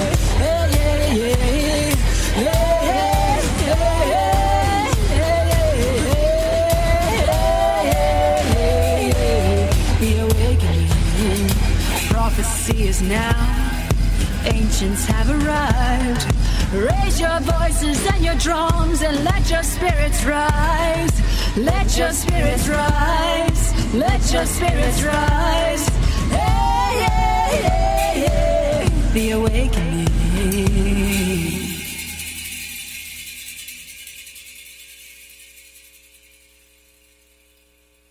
Fourth verse of the Tao Te Ching. Quote, "The Tao is empty but inexhaustible, bottomless, the ancestor of it all. Within it, the sharp edges become smooth, the twisted knots loosen, the sun is softened by a cloud, the dust settles into place. It is hidden but always present. I do not know who gave birth to it. It seems to be the common ancestor of all, the father of things." End quote. Living infinitely. The Tao is the source of all life, yet it is empty and limitless and cannot be constrained, quantified, or measured. This life-giving energy of creation provides a profound source of joy that's accessible at all times. If you live from an infinite perspective, you'll relinquish the idea that your own identity is the physical body in which you progress from birth to death. In your totality, you're an infinite being disguised as a person existing in the world of sharp edges and twisted knots, as this verse refers to. Coalescing within and around you at all times is the invisible, life-giving force of the Tao. It is inexhaustible. It is bottomless. It cannot be depleted. This fourth verse of the Tao invites you to consider rearranging your thoughts about who you are. It seems to be saying that cultivating an awareness of the infinite aspect of yourself is the way to tap into the limitless source of creative energy that flows through you. For example, you may want to help some less fortunate people improve their day-to-day existence, but you don't believe that you have the time or the energy to do so because of who you are and what you're presently doing. As you relax your hold on the idea of yourself as the job you do or the life you're living and seek to acquaint yourself with the limitless creative energy that's a part of you, the time and energy you require will appear. Imagine yourself helping others, guided by the infinite aspect of yourself, will generate behavior and actions that complement your vision through the common ancestor of the Tao. Ultimately, you'll cultivate an absolute knowing that whatever assistance you need is right here and right now, in front of, in back of, above, and below you. It is empty, yet very much present. It is, as Lao Tzu reminds you, inexhaustible, bottomless, the ancestor of it all. Awareness of the omnipresence of the Tao means that thoughts of shortages or lacks aren't prevalent. Beliefs such as, there's no way this will happen, it's not my destiny, or with my luck things could never work out, cease to be entertained. Instead, you begin to expect that what you imagine for yourself is not only on its way, it's already here. This new self-portrait based on the cooperative presence of the invisible Tao elevates you to living an inspired life, that is, one of being in spirit, or in unending touch with the Tao. When you live infinitely, the rewards are a sense of peaceful joy because you know that all is in order. This is what I imagine Lao Tzu's ancient words mean in our modern era. First, consider all things that seem to be a problem from the perspective of the eternal Tao. Believing that there's a shortage of prosperity is a signal to think in terms of the inexhaustible source, the Tao. Just like everything else on our planet, money is available in limitless quantities. Know this and connect to the bottomless supply. Do it first in your thoughts by affirming, everything I need now is here. Prosperity thoughts are energetic instructions to access your infinite self, so actions will follow them. Take this same approach, staying in harmony with the Tao, to all of your problems, for there's an all-encompassing supply of well-being to partner with. So rather than giving energy to illness and perceived misfortunes, stay with the Tao. Stay with what can never be used up. Stay with that which is the Father of all things, the creative source of it all. It will work with and for you, as you have it in your thoughts, then in your feelings, and finally, in your actions. And secondly, be an infinite observer. When acknowledged as a sign of change, worry is transitory. It's simply part of the world of the changing. If you view your life from the vantage point of an infinite observer, concerns, anxieties, and struggles blend into the eternal mix. From this ageless perspective, picture how important the things you feel depressed about now will be in 100, 1,000, 1,000,000, or an uncountable number of years. Remember that you, like the infinite Tao from which you originated, are part of an eternal reality. Rearrange your thoughts to practice thinking in alignment with the Tao. With the assistance of the eternal Tao, all of the sharp edges of life smooth out, the knots loosen, and the dust settles. Try it. Do the Tao now. Pick a situation today. Any situation will work. And instead of verbally responding, be silent and listen to your thoughts. For example, in a social gathering or business meeting, choose to seek the emptiness found in silence in order to be aware of your infinite self. Invite it to let you know when or whether to respond. If you find your worldly ego interpreting or judging, then just observe that without criticizing or changing it, you'll begin to find more and more situations where it feels peaceful and joyful to be without response, just to be in the infinity that's hidden but always present. You might want to duplicate this advice of my teacher, Nisargadatta Maharaj, and post it conspicuously so that you can read it daily, as I do. Quote, "Wisdom is knowing I am nothing, love is knowing I am everything, and in between the two, my life moves." Unquote. And while you're living, stay as close to love as you can. Fifth verse of the Tao Te Ching. Quote, "Heaven and earth are impartial. They see the 10,000 things as straw dogs. The sage is not sentimental. he treats all his people as straw dogs. The sage is like heaven and earth. To him none are especially dear, nor is there anyone he disfavors. He gives and gives without condition, offering his treasures to everyone. Between heaven and earth is a space like a bellows, empty and inexhaustible. The more it is used, the more it produces. Hold on to the center. Man was made to sit quietly and find the truth within. Unquote. Living impartially. The Tao does not discriminate, period. Like heaven and earth, it is impartial. The Tao is the source of all, the great invisible provider. It doesn't show preference by giving energy to some while depriving others. Rather, the basic life-sustaining components of air, sunshine, atmosphere, and rain are provided for all on our planet. By choosing to harmonize our inner and outer consciousness with this powerful feature of the Tao, we can realize the true self that we are. The true self is our unsentimental sage aspect that lives harmoniously with the Tao. This aspect doesn't view life in one form as more deserving than another, and it refuses to play favorites, or as Lao Tzu states, he treats all his people as straw dogs. Lao Tzu uses this term to describe how the Tao, as well as the enlightened ones, treats the 10,000 things that comprise the world of the manifest. In Stephen Mitchell's translation of the Tao Te Ching, he explains that straw dogs were ritual objects venerated before the ceremony but afterward abandoned and trampled underfoot. In other words, Taoism reveres and respects existence impartially as an ebb and flow that is to be revered and then released. With impartial awareness, the sage genuinely sees the sacredness within all the straw dogs in this ceremony we call life. This fifth verse encourages us to be aware of this unbiased source and, as a bonus, to enjoy the paradoxical nature of the Tao. The more rapport we have with the energy of the Tao and the more we're living from its all-creating perspective, the more it's available to us. It's impossible to use it up. If we consume more, we simply receive more. But if we attempt to hoard it, we'll experience shortages ourselves, along with the failures of having even a wisp of understanding.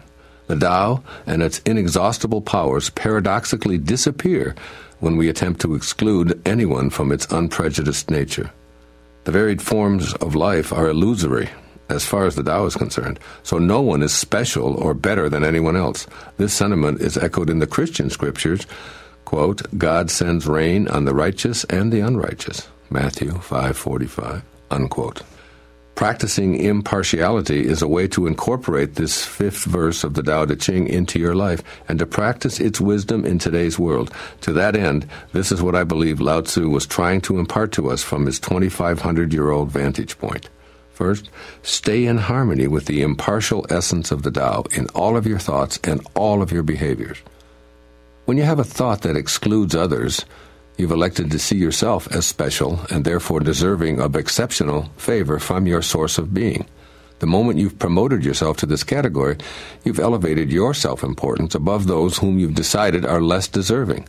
Thinking this way will cause you to lose the all-encompassing power of the Tao. Organizations, including religious groups, that designate some members as favored aren't centered in the Tao. No matter how much they attempt to convince themselves and others of their spiritual connection, the act of exclusion and partiality eliminates their functioning from their true self. In other words, if a thought or behavior divides us, it's not of God. If it unites us, it is of God. Stay centered on this Tao that resides within you, Lao Tzu advises, and you'll never have a thought that isn't in harmony with spirit. And secondly, offer your treasures to everyone. This is what the Tao is doing at every moment, offering to all the entire spectrum of creation. Think of this as a simple three-step process. 1. Eliminate as many judgments of others in your thoughts as possible. The simplest, most natural way to accomplish this is to see yourself in everyone. Remember that you and those you judge share one thing in common, the Tao. So rather than viewing appearances, which are really nothing more than straw dogs, see the unfolding of the Tao in those you encounter, and your criticisms and labels will dissolve. And 2, remove the word special from your vocabulary when you refer to yourself or others. If anyone is special, then we all are. And if we're all exceptional, then we don't need a word like that to define us, since it clearly implies that some are more favored than others. And 3, Finally, implement the third step of this process by extending generosity through living the Tao impartially and connecting with the inner space of being the Tao. In this space, you'll be able to be unbiased about your possessions, recognizing that they're not exclusively yours, but are rather a part of the entirety. By unconditionally sharing and giving, you'll thrill at the experience of living the Tao and being unprejudiced. The Tao is your truth. It resides within you. Quietly be in the peace and joy of connecting with the inexhaustible Tao. Do the Tao now. As many times as possible today, decide to approach interactions or situations involving other people with a completely fair mindset, which you allow and trust to guide your responses. Do this as often as you can for an entire day with individuals, groups, friends, family members, or strangers. Create a short sentence that you silently repeat to continuously remind yourself that you're approaching this situation with an unbiased attitude, such as, "Guide me right now, Tao, Holy Spirit, guide me now," or "Holy Spirit, help us now."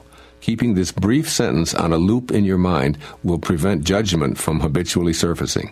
But even more appealing is the feeling of relaxation and openness to whatever wants to happen in those moments of impartiality. Sixth verse of the Tao Te Ching. Quote, "The spirit that never dies is called the mysterious feminine. Although she becomes the whole universe, her immaculate purity is never lost. Although she assumes countless forms, her true identity remains intact. The gateway to the mysterious female is called the root of creation. Listen to her voice. Hear it echo through creation. Without fail, she reveals her presence. Without fail, she brings us to our own perfection. Although it is invisible, it endures. It will never end." Unquote. Living creatively. In this sixth verse, Lao Tzu refers to an eternal and indescribable force of creation that continuously gives birth to new life. He tells us that this mysterious female energy continually reveals itself in perfection, and he invites us to an awareness of that voice of creation echoing throughout life in a myriad of ways. Living creatively is how I describe existing with a conscious awareness of the presence of this feminine principle. This mysterious female is always birthing, and the Tao Te Ching speaks of the gateway to her as the root of creation. It's telling us that we have the ability to tap into this unlimited field and co-create, or as I've said, live creatively through the Tao. The never-dying formative energy is both our heritage and our destiny, functioning whether we're conscious of it or not. What awareness accomplishes through practicing the Tao is to let us participate in the process, which in turn leads us toward the wholeness that is our ultimate earthbound task. Although his writings are almost 3,000 years old, Lao Tzu is offering 21st century advice here with a message that's as timeless and never-ending as the Tao itself. Words may change, but be assured that the feminine energy can and will bring you to your own perfection. If you choose to be aware of the inherent creativity that resonates deep within you, where the invisible Tao sings the loudest, you'll assist the birthing of new ideas, new accomplishments, new projects, and new ways of understanding your life. In Deng Ming Dao's 365 Tao daily meditations, the divine feminine energy is equated with the sound of birds soaring and gliding over a vast landscape. Quote, "You can feel this in your life. Events will take on a perfect momentum, a glorious cadence. You can feel it in your body. The energy will rise up in you in a thrilling crescendo, setting your very nerves aglow. You can feel it in your spirit. You will enter a state of such perfect grace that you will resound over the landscape of reality like an ephemeral bird song. When Tao comes to you in this way, ride it for all that you are worth. Don't interfere. Don't stop. Don't try to direct it. Let it flow and follow it as long as the song lasts. Follow.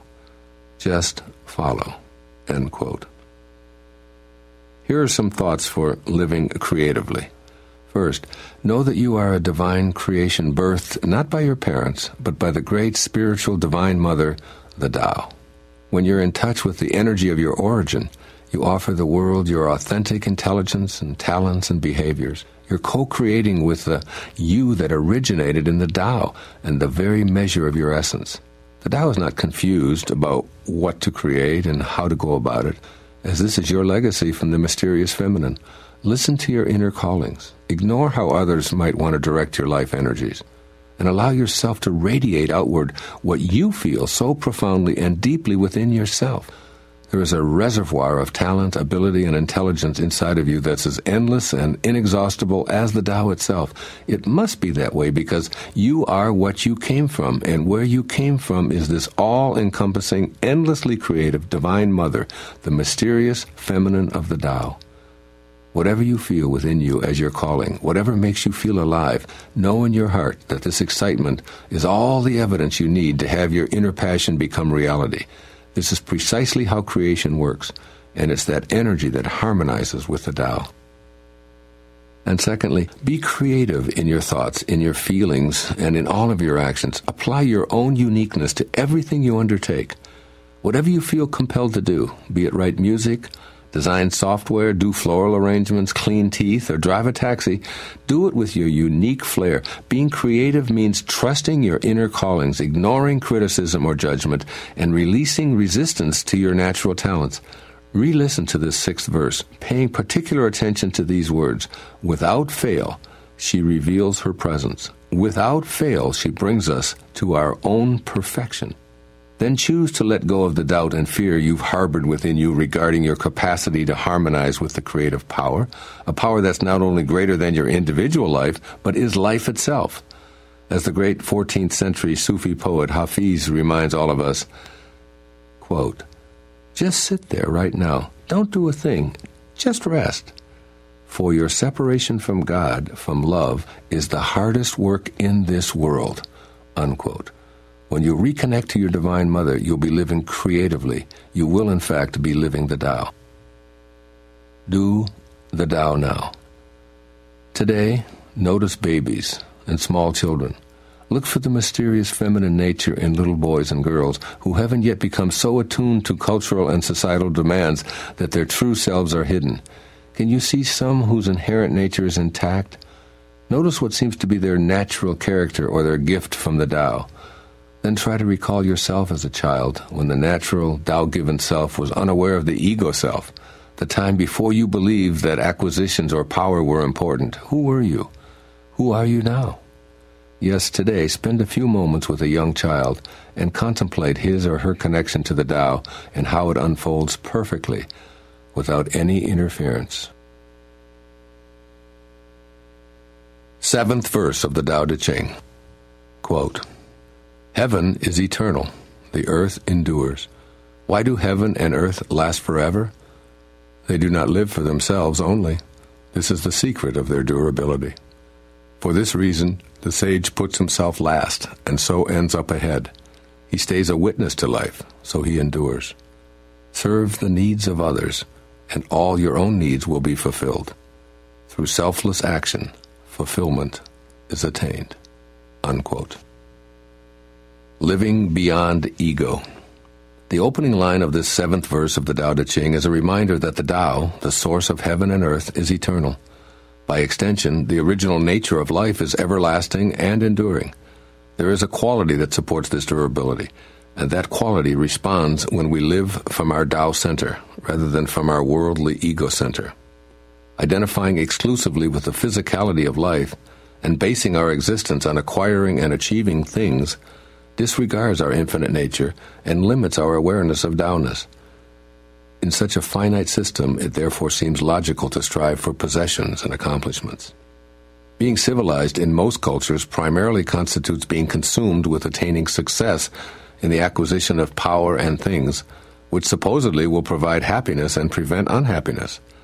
The primary idea is of a self who's a separate being in a separate body with a name and with cultural and biological data that are similar in values and patriotism to others.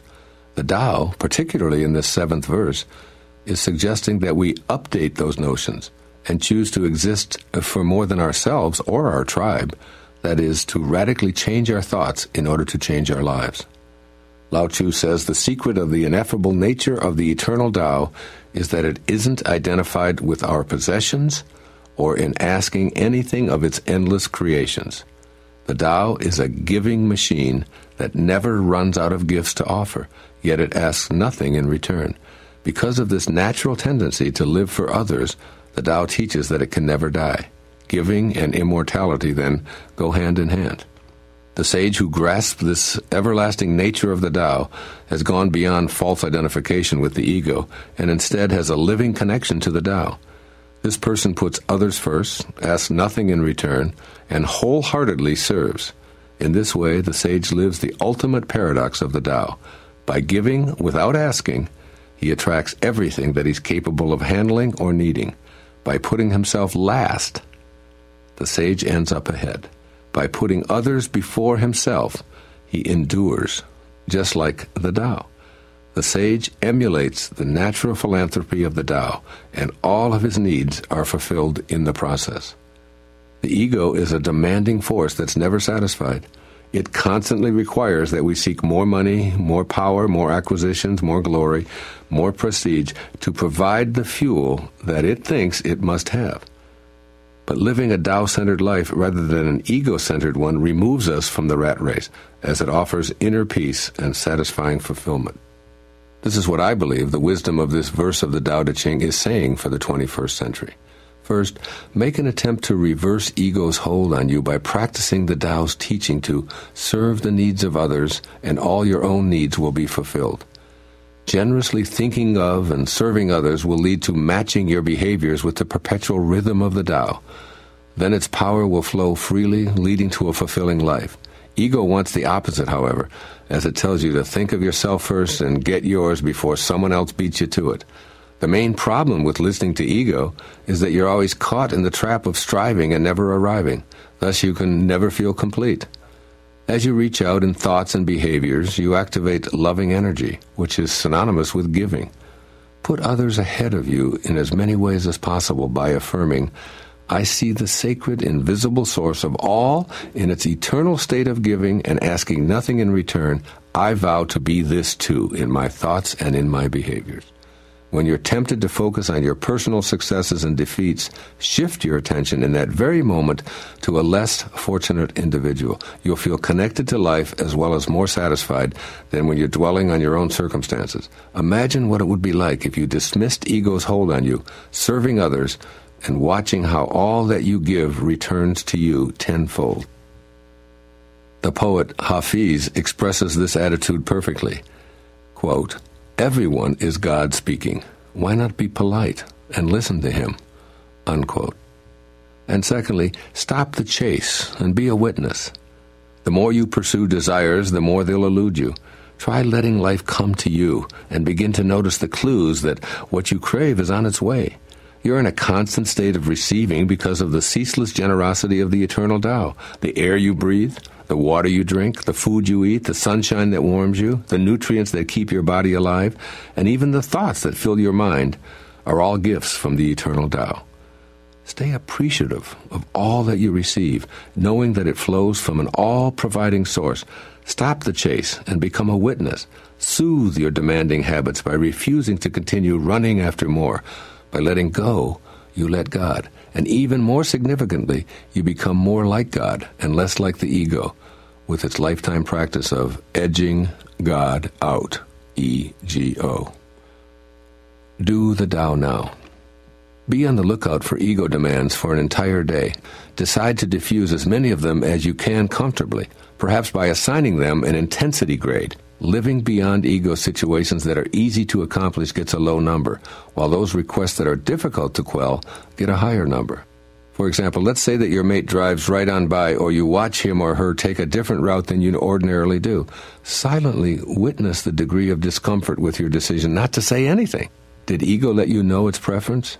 Or if you have a conversational opportunity to display your specialized knowledge or describe a situation where you were the recipient of honor or success, note how uncomfortable your decision to remain quiet felt. Again, did ego let you know its preference? As Lao Tzu says in this verse, quote, through selfless action, fulfillment is attained.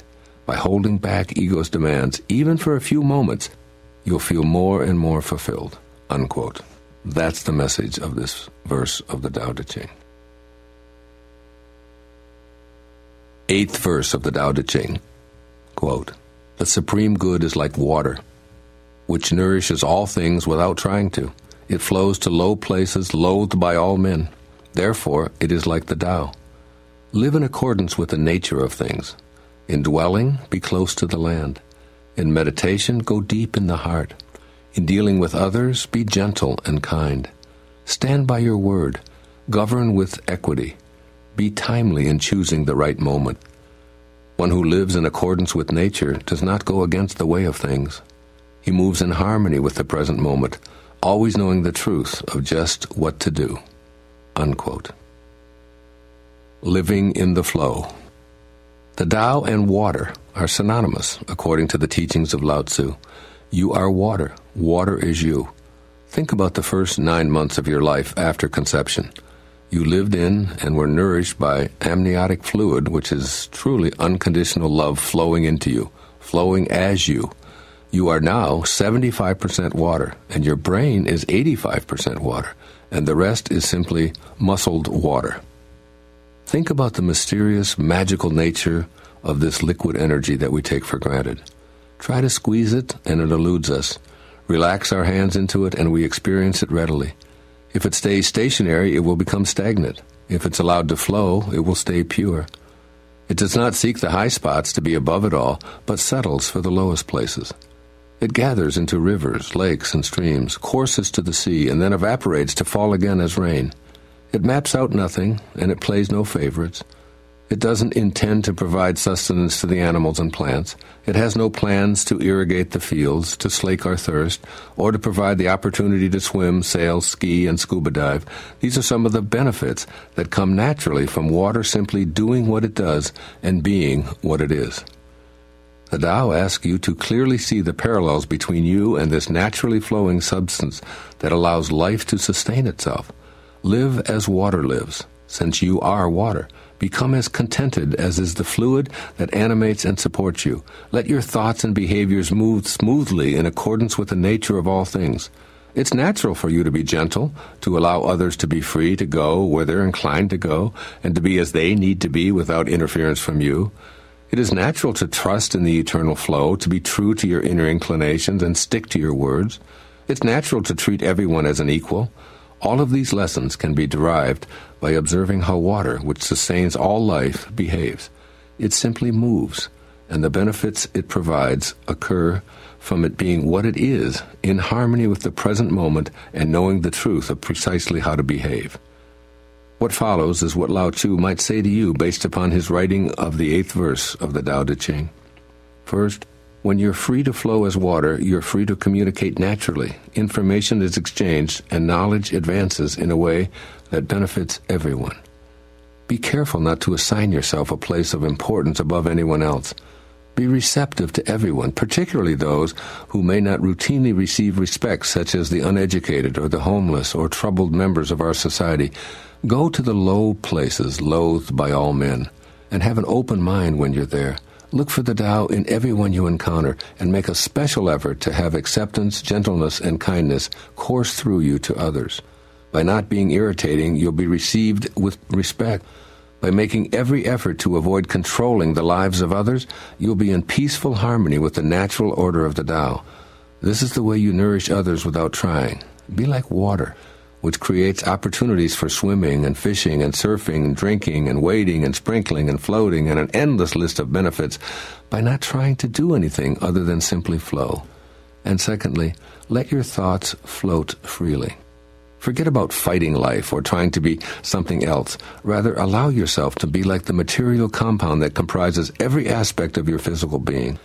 In the Hidden Messages of Water, Masaru Emoto explains that we are water, and water wants to be free. The author has thoroughly explored the ways in which this compound reacts, noting that by respecting and loving it, we can literally change its crystallization process. If kept in a container with the words love or thank you or you're beautiful imprinted on it, water becomes beautifully radiant crystals. Yet if the words on the container are you fool, Satan, or I will kill you, the crystals break apart, are distorted, and seem confused. The implications of Emoto's work are stupendous. Since our consciousness is located within us, and we're essentially water, then if we're out of balance in our intentions, it's within the realm of possibility that our intentions can impact the entire planet and beyond in a destructive way. As our Creator, the eternal Tao, might put it, water of life am I, poured forth for thirsty men. Do the Tao now. Drink water silently today, while reminding yourself with each sip to nourish others in the same life-flourishing ways that streams give to the animals and rain delivers to the plants. Note how many places water is there for you, serving you by flowing naturally. Say a prayer of gratitude for this life-sustaining, always flowing substance.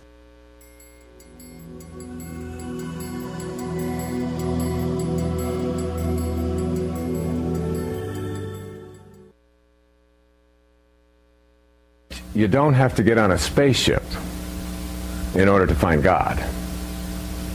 You just have to look deep within yourself. And I think the second thing that I would have told them is that in order to get to the next level, which he was promoting, you don't have to leave your vehicle, which is also what he was promoting. That it's possible to reach the next level in this vehicle, because this is the time to honor this incarnation, to honor who you are and why you are here.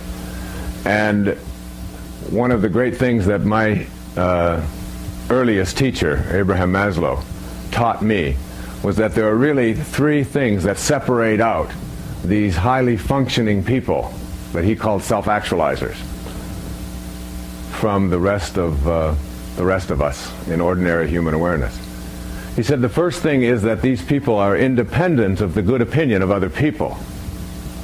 And as I studied these great contributors that I've written this book of essays about, I found that every single one of them sort of marched to their own drummer, the music that they heard. Independence from the good opinion of others. The second thing he said is that these were people that were detached from outcome. That is, they didn't do what they did in their life in order to receive something for it. They weren't on outcome. They were in what we call process. They were just doing what they do because their heart told them, this is what your heroic mission is. This is what you're here for. And the third thing he said that separated these people out from ordinary human awareness is that these were people who had no investment in power or control over others. This wasn't what their life was about. That their life was much more about being on purpose and letting other people's opinions and how they dealt with things be something that others handled. And if you look at the people in the Heaven's Gate and the people who belong to cults and so on, they violated all three of those principles. Certainly they were not independent of the good opinion of others. That's what they lived for, was this charismatic leader's opinion. And certainly they were attached to outcome. They were headed towards a better one. And this leader, as he called himself, was someone who had great power and control over others. That's what his life was about. So that whenever I meet anybody who has an investment in power or control over me, or is more concerned with their outcome, or is more concerned with their good opinions, I know that I'm not with what I think of as an authentic person at this highest level. And these are qualities to really look at in your life. I remember when I had this explained to me when Maslow said, when I asked him, what do you mean by self-actualization? He said, these are people who are independent of the good opinion of others. I said, well, that's what I'm going to do from now on. I was 27 years old. I'm going to be independent of the good opinion of others. And he gave me this strange look. And I immediately worried about what that look meant.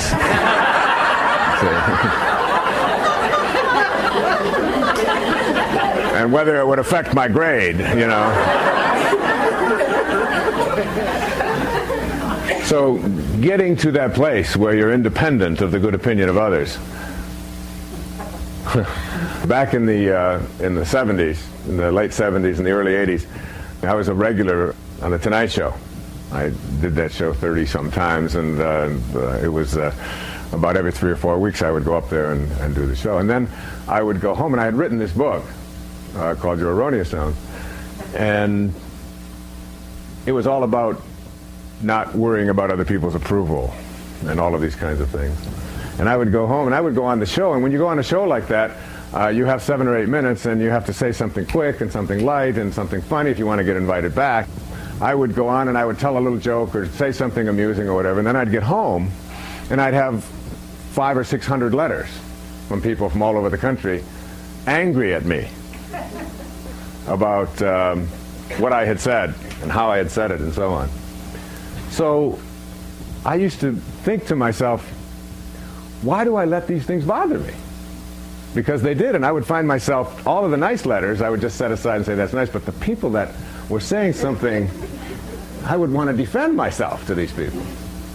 And then I came across this wonderful letter that H.L. Mencken, who was a humorist at the early part of this century, had copied, and he would write. He was like a modern-day Voltaire. You know, I mean, he just took on everybody.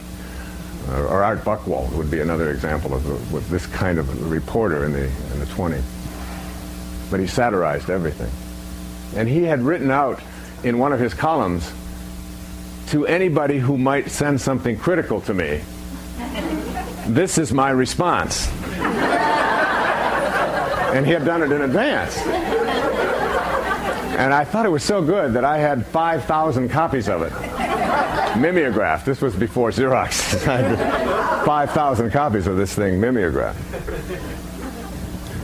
And every time I would get back from doing the Tonight Show and I got a whole host of these letters, I would just seal 40 or 50 of those into an envelope and then just send them off all over the country. And I wanted to be a fly on the wall when they would open them up and read them, you see.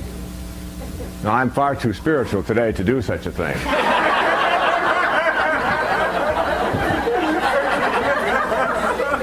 But the fact that I like to tell this says I think a lot about me. And here's what the letter said. I am sitting here in the smallest room in my house. Now, you all know what room that is.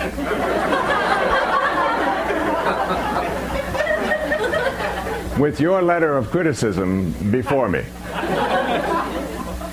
Soon it will be behind me. H.L. Mencken. I wouldn't do that today. But it's a great anecdote for talking about how to get yourself to this place in your life where you literally become independent of the good opinion of other people without having to make them appear foolish. And what I want to speak about here is something that I've called in some of my writing and tapes and so on, manifesting. This idea of siddhi consciousness or Christ consciousness is a place in our lives where the definition of it that I like best is a definition that says that siddhi consciousness is a consciousness in which there is an absence of a time delay between what it is you are thinking about and having it materialize on the physical plane. So in the New Testament, this is referred to as the gift of fish and loaves. Okay, so that when you want to feed somebody and you don't have any food around and you can't get to a grocery store, if you're living at this level of consciousness, you put your attention on food and you are somehow, your energy connects with that food and it appears, called materializing or manifesting or whatever. Now, I'm not saying that here in this program, when it's over, you'll be able to put your attention on having a new BMW in your driveway when you get home, and it'll be there. Although I'm not saying it won't happen. My wife knows how to do this.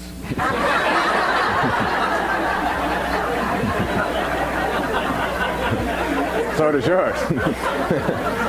I just follow her around saying, how do you do that?